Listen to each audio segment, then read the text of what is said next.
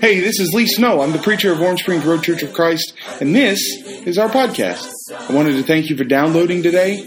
I hope it inspires you. I hope it builds your faith. I hope it gives you a perspective to see what God wants to do in your life. And I hope it challenges you to a faithful tomorrow. What we're going to do tonight is we're going to look at the subject of grace and then look at what the Bible has to say about the doctrine of grace. But one thing that I think is important for us to understand is one of the most common misunderstandings of grace, which has its roots in, for lack of a better term, Calvinistic theology that arose in the early to mid 16th century. John Calvin was a protege of, or a contemporary with Martin Luther. And as you probably recall, that in 2017, there was the marking of the 500th year of the Reformation movement. And so Luther began his most noted work in the year 1517.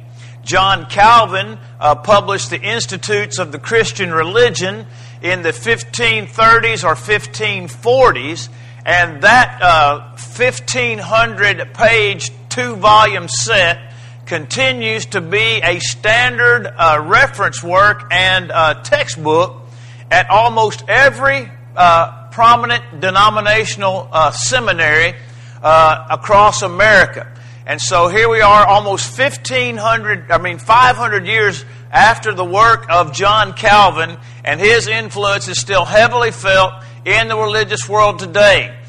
But modern Calvinistic thought, and by the way, let me say this, because sometimes, in the church, sometimes we get caught up in church speak. There are words and phrases that we use that we expect that we know that other Christians also use. For example, member of the church. That's code language among members of the Church of Christ, right? He or she is or is not a member of the church. That's language, by the way. As far as I can tell, we're the only ones that use that language. Now, there's nothing wrong with the phrase. It's perfectly good, reasonable, logical to use. But the point is that within the brotherhood, we use words and phrases that other people don't understand. And this is also true among other religious groups. And so you very rarely ever hear the word Calvinist or Calvinism anymore. What you hear is the phrase Reformed theology. Reformed theology. Now, I don't think, if I remember correctly, other than this right here, that Reformed theology, that's the only time you're going to hear me say Reformed theology so far as the PowerPoint is concerned. I'm going to use the term Calvinism, because that's what Reformed theology is. Reformed theology is Calvinism. And Calvinism, in large part, has rightfully so gotten a bad name. And so, rather than calling it what it is, they've given it another name to try to soften it in the eyes or the ears of the hearer. But there are men, R.C. Sproul recently passed away in the last year or so. He was a very prominent Calvinist theologian. Guys that are still alive today and writing a number of books. John MacArthur Jr., a very prominent, well-known, well-respected Calvinist. Also, John Piper. These guys have an incredible presence in the denominational world, have an incredible presence online with their writings, their commentaries and whatnot. So these are guys that are staunch, old-time, hardcore, hard-shell, hyper-Calvinists. They are Calvinistic to their very core. But then there's some hip guys, like Tim Keller and Francis Chan, who they're not, well, maybe Keller, but not Francis. Francis Chan is a blue jeans T-shirt and a real hip-looking jacket kind of guy, wearing tennis shoes. And these guys are also Calvinists. Now, Keller is an overt Calvinist.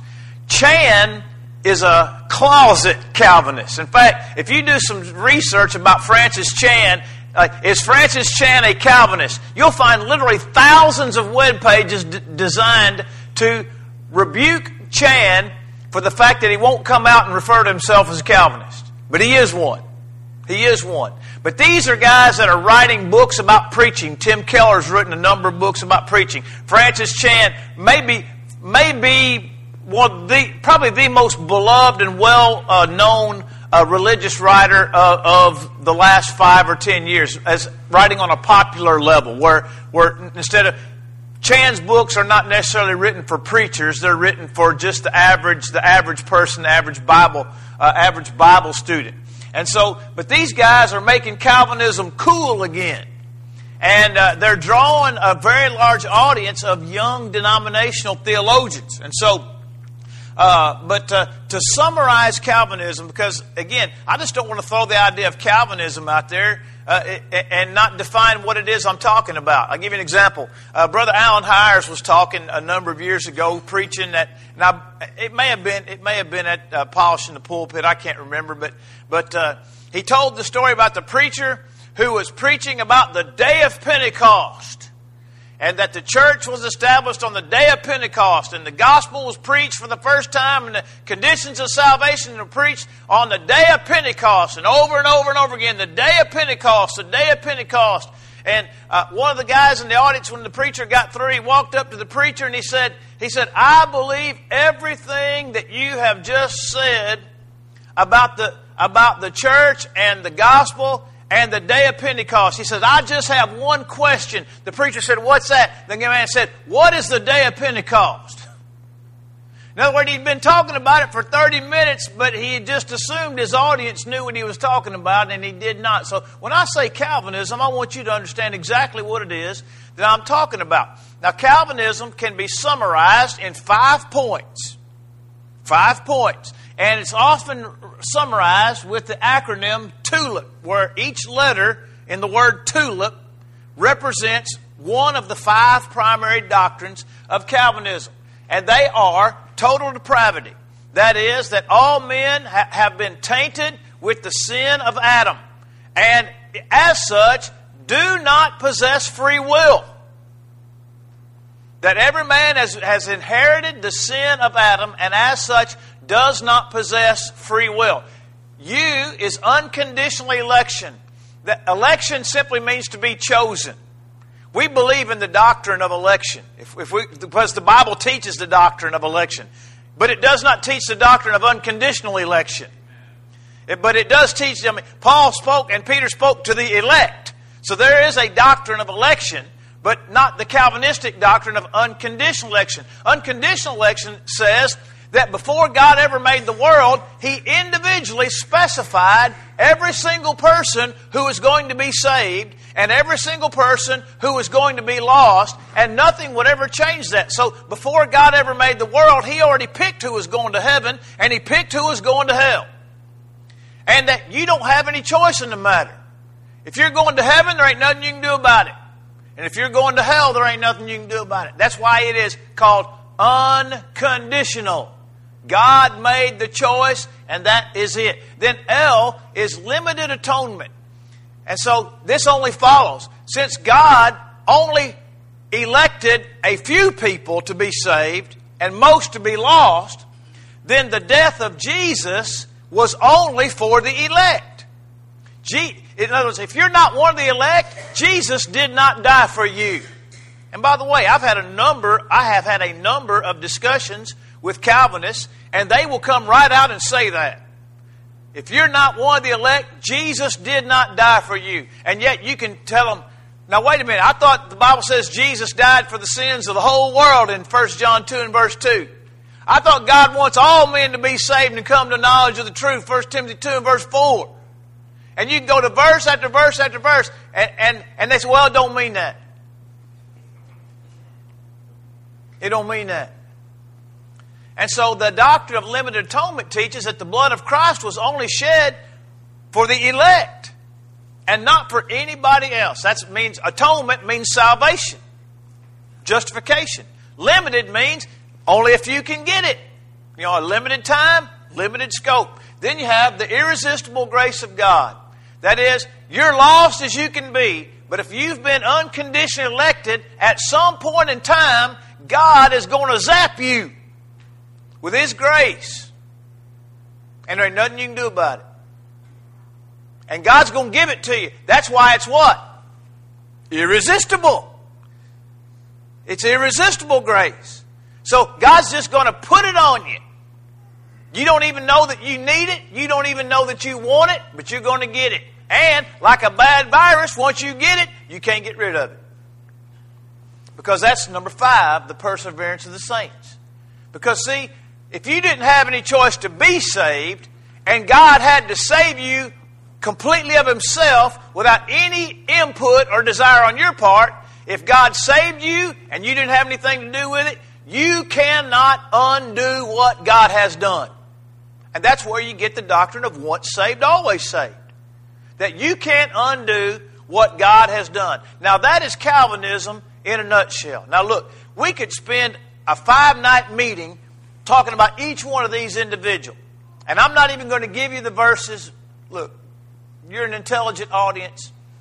You either know or you can find the verses that refute each one of these. There's not one thing about this doctrine that's true. Not one.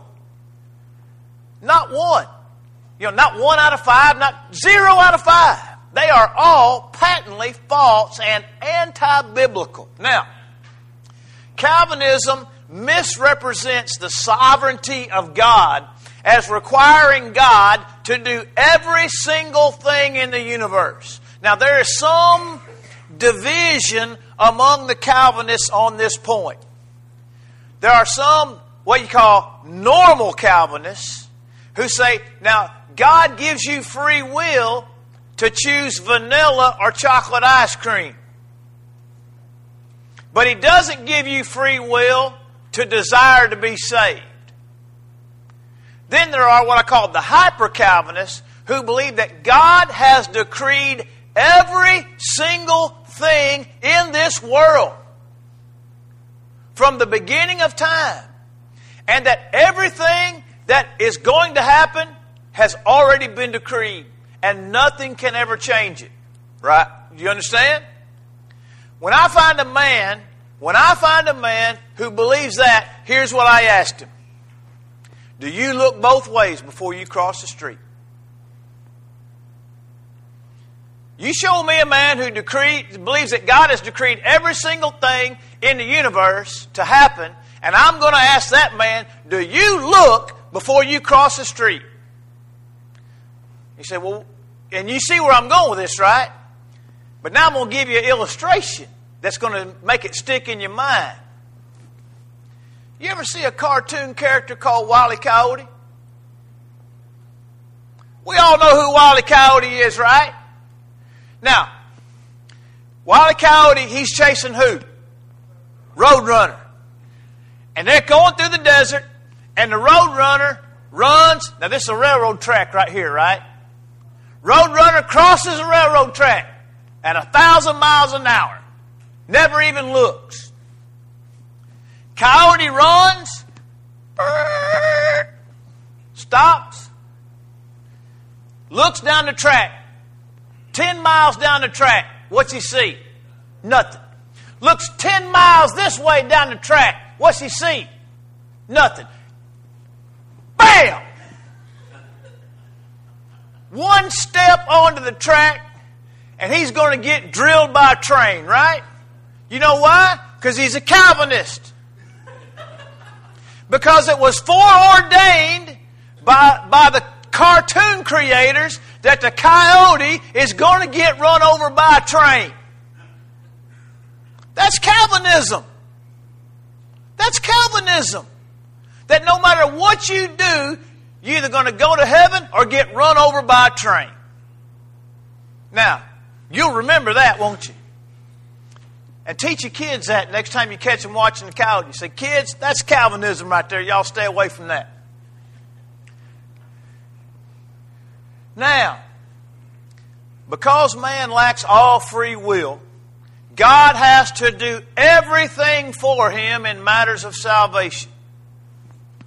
man cannot even know he is lost or desire to be saved without direct divine intervention. Thus, Calvinism vehemently denies any response or work on man's part and usually goes to Ephesians 2, verses 8 and 9, that says, "For by grace you have been saved through faith, and that not of yourselves, it is the gift of God, and not of works, lest any man should boast, for we are His workmanship, created in Christ Jesus unto good works, God has foreordained that we should walk in them." But how do we reconcile Ephesians 2 with James 2? Because James said, "You see then how that by works a man is justified, and not by faith only." And so you have Ephesians 2 that says you're not saved by works. You have James 2 that says you are saved by works. Let me ask you a question. Is this a necessary contradiction? Obviously, you all know the answer to that question is no, because you're good Christians and you know the Bible doesn't contradict itself. The question is then, we know it's not a contradiction, so how do we explain it or reconcile it? And here it is. Consider these two statements. Dave is taller than Todd. Dave is not taller than Todd. Are these two statements necessarily contradictory? Are they necessarily... They appear contradictory, right? They appear on face value to be contradictory. But are they not necessarily contradictory? That Dave is taller than Todd, Dave is not taller than Todd. Y'all don't want to answer, do you? I see you. You answer when you think you know the answer. Now you think I'm trying to trick you.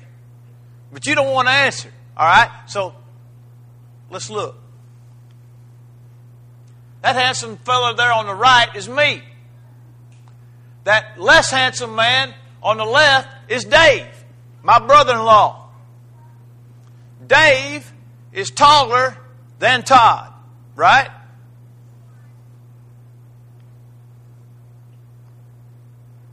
The guy on the right is a dear friend of mine whose name is Todd. He's Big Todd, and I'm Little Todd. And that's what we call one another. That's how he's in my phone, Big Todd.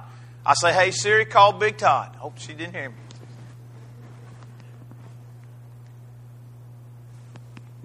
Dave is not taller than Todd. Dave is taller than Todd. Dave is not taller than Todd. You can see it, can't you? Now, what's the difference? Different Todds. If the Bible says we're not saved by works, and then turns around and says in another place that we are saved by works, then what do we know? Different Todds. Different works. There's one kind of work under consideration in one text, and another kind of work that is under consideration in another text. But they're both called works, but they're not the same kind of works. Now, Calvinism begins and ends with God's sovereignty. That is, God is either the author of all things or He's the author of none. That's the Calvinistic position. But let me ask you, is there not another way? In other words, are these the only two possibilities, that God is the author of all things, the author of none? Or is there a third option? In other words, is there a way for God to exercise His sovereignty that doesn't fit either of these things at the top? If you guessed yes, you guessed correctly. Now, the first time I put this PowerPoint together was back in October. Back in October, and I held a meeting in Cleburne, Texas. And you know, Texans are really insufferable people. If you know very many Texans, you know what I'm talking about. They're insufferable. You know, they think because they're from Texas, they're better than everybody else. We all know that's false. So I put this together, and so I said, I'm gonna, and you'll see how I gouged them here in a minute. This is by the way, at one time was Texas a sovereign nation? Yes, it was. It was a sovereign nation.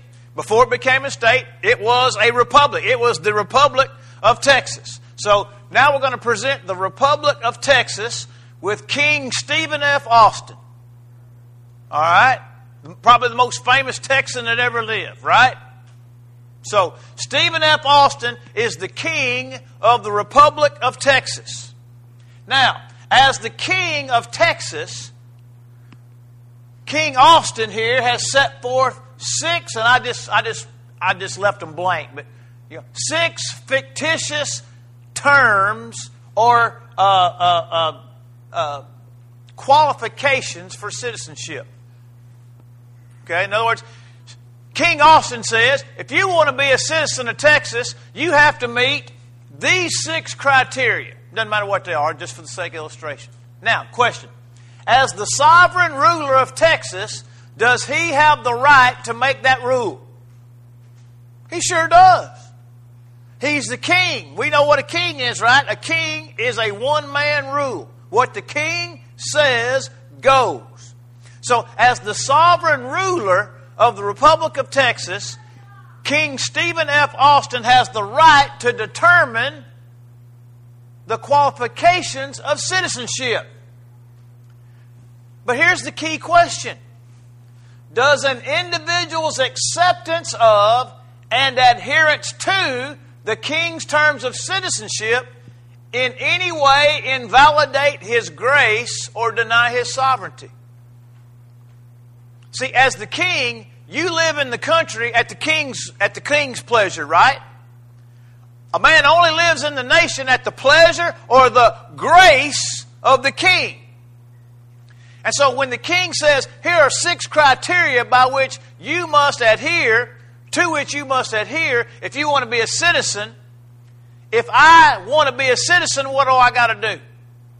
I got to do those 6 things, right? I got to meet those 6 criteria. Now, does that invalidate his sovereignty? No. What does it really do? It declares my belief in his sovereignty. In other words, you the king, you get to make the rules. And I want to live here, therefore, I'm going to live by the rules that you have set forth. So I'm really affirming his sovereignty, right? And when I meet those criteria, I become a recipient of his grace. Isn't that right? That he allows me to be a citizen of his kingdom. Now, our intent tonight is to present the biblical case for grace and its role in salvation. Biblical grace is manifested in the following manner. God's grace, which gives to man God's law, which man through his faith obeys, thereby receiving God's reward. And we might add, and I don't think it's on, which can never be considered as earned or merited. Does that make sense? God's grace gives to man God's law, which man through his faith obeys, thereby receiving the grace of God, the gift of God, the reward of God, which can never ever be misconstrued as being deserved or merited or earned. Are we on the same page? Now, I'm going to set this case out very quickly. In Genesis chapter 6 through 8, we have the case of Noah. And in Genesis chapter 6 and verse 8, we find that Noah found something in the eyes of the Lord. What was it? Grace. Noah found grace in the eyes of the Lord. Now, how did that grace manifest itself to Noah? Through that law.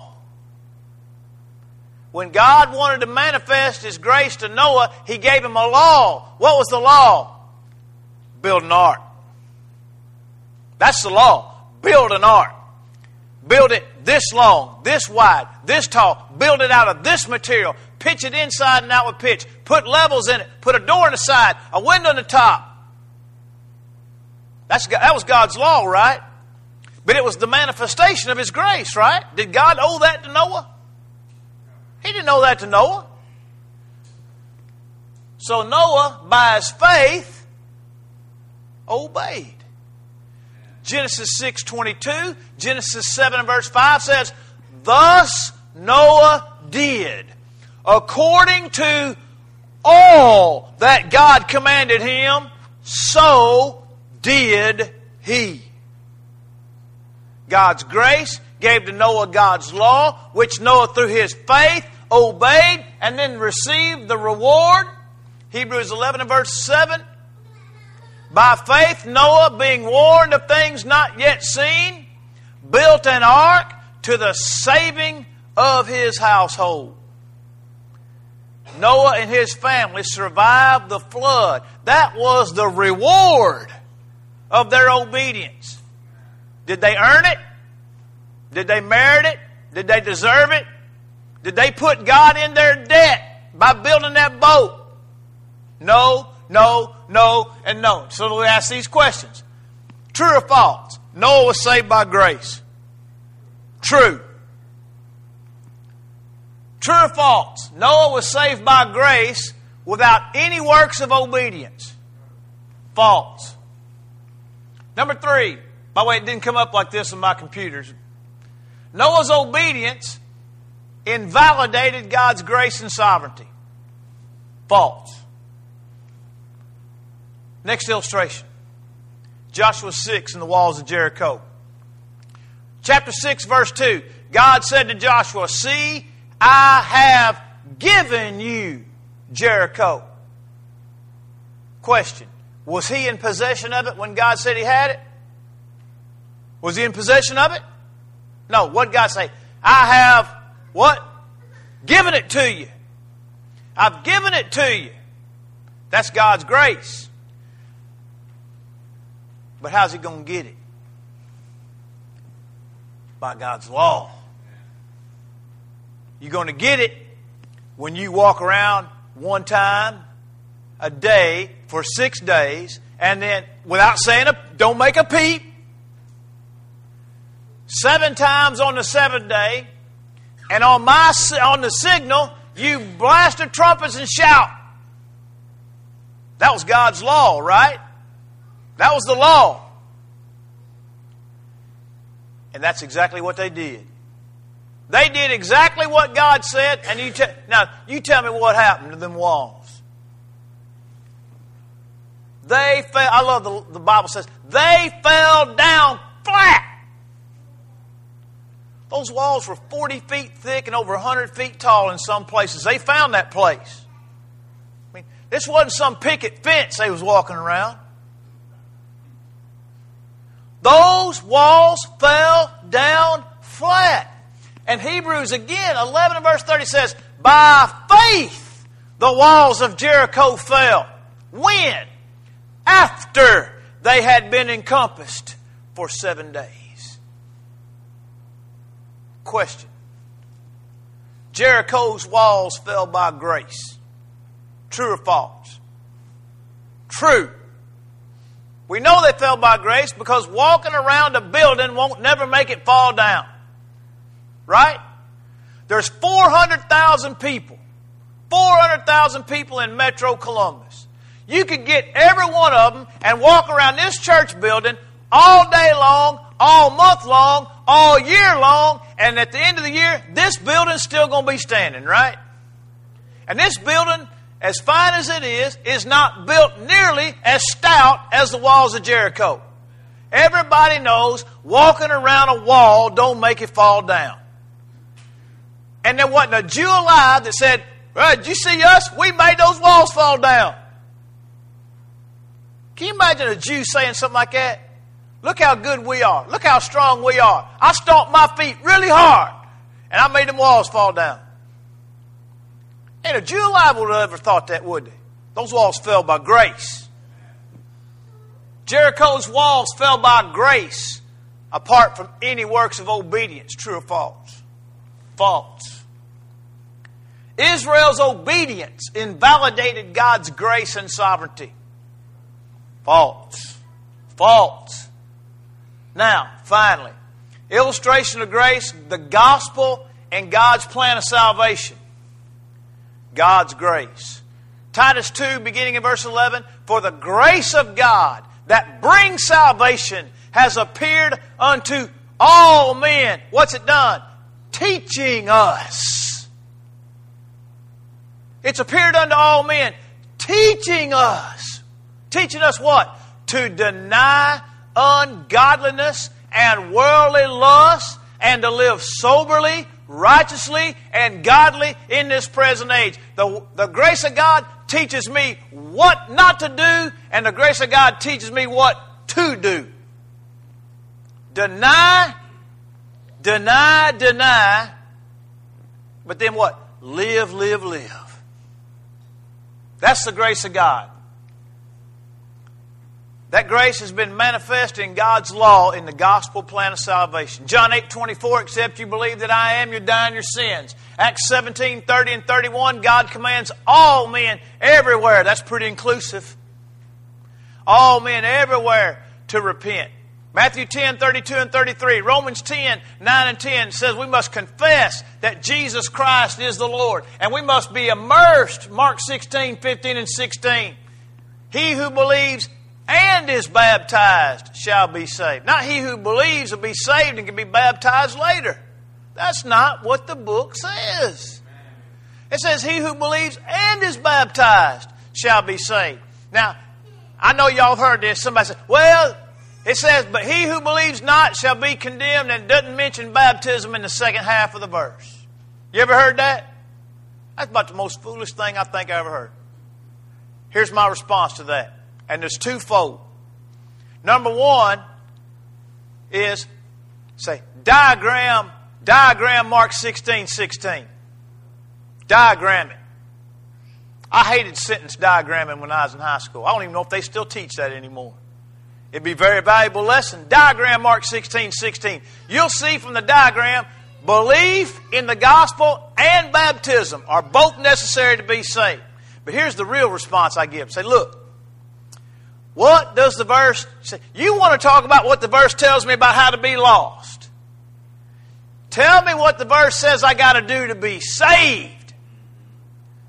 I've already been lost. I'm not interested in being lost. I don't want to know what I got to do to be lost. Tell me what the verse says I got to do to be saved. And you can't get around that. He who believes and is baptized shall be saved. And then we got to walk in the light. 1 John 1 verse 7. If we walk in the light as He is in the light, we have fellowship with one another, and the blood of Jesus Christ, His Son, cleanses us from all sin. That's another answer to that foolishness. Like, well, do you have to get baptized every time you sin? No.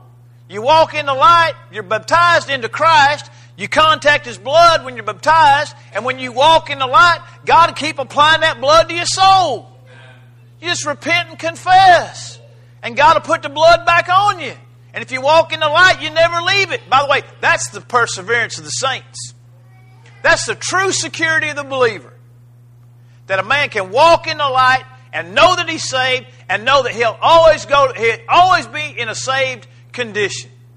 Because 1 John 1:7 teaches that I will sin even while walking in the light. Right?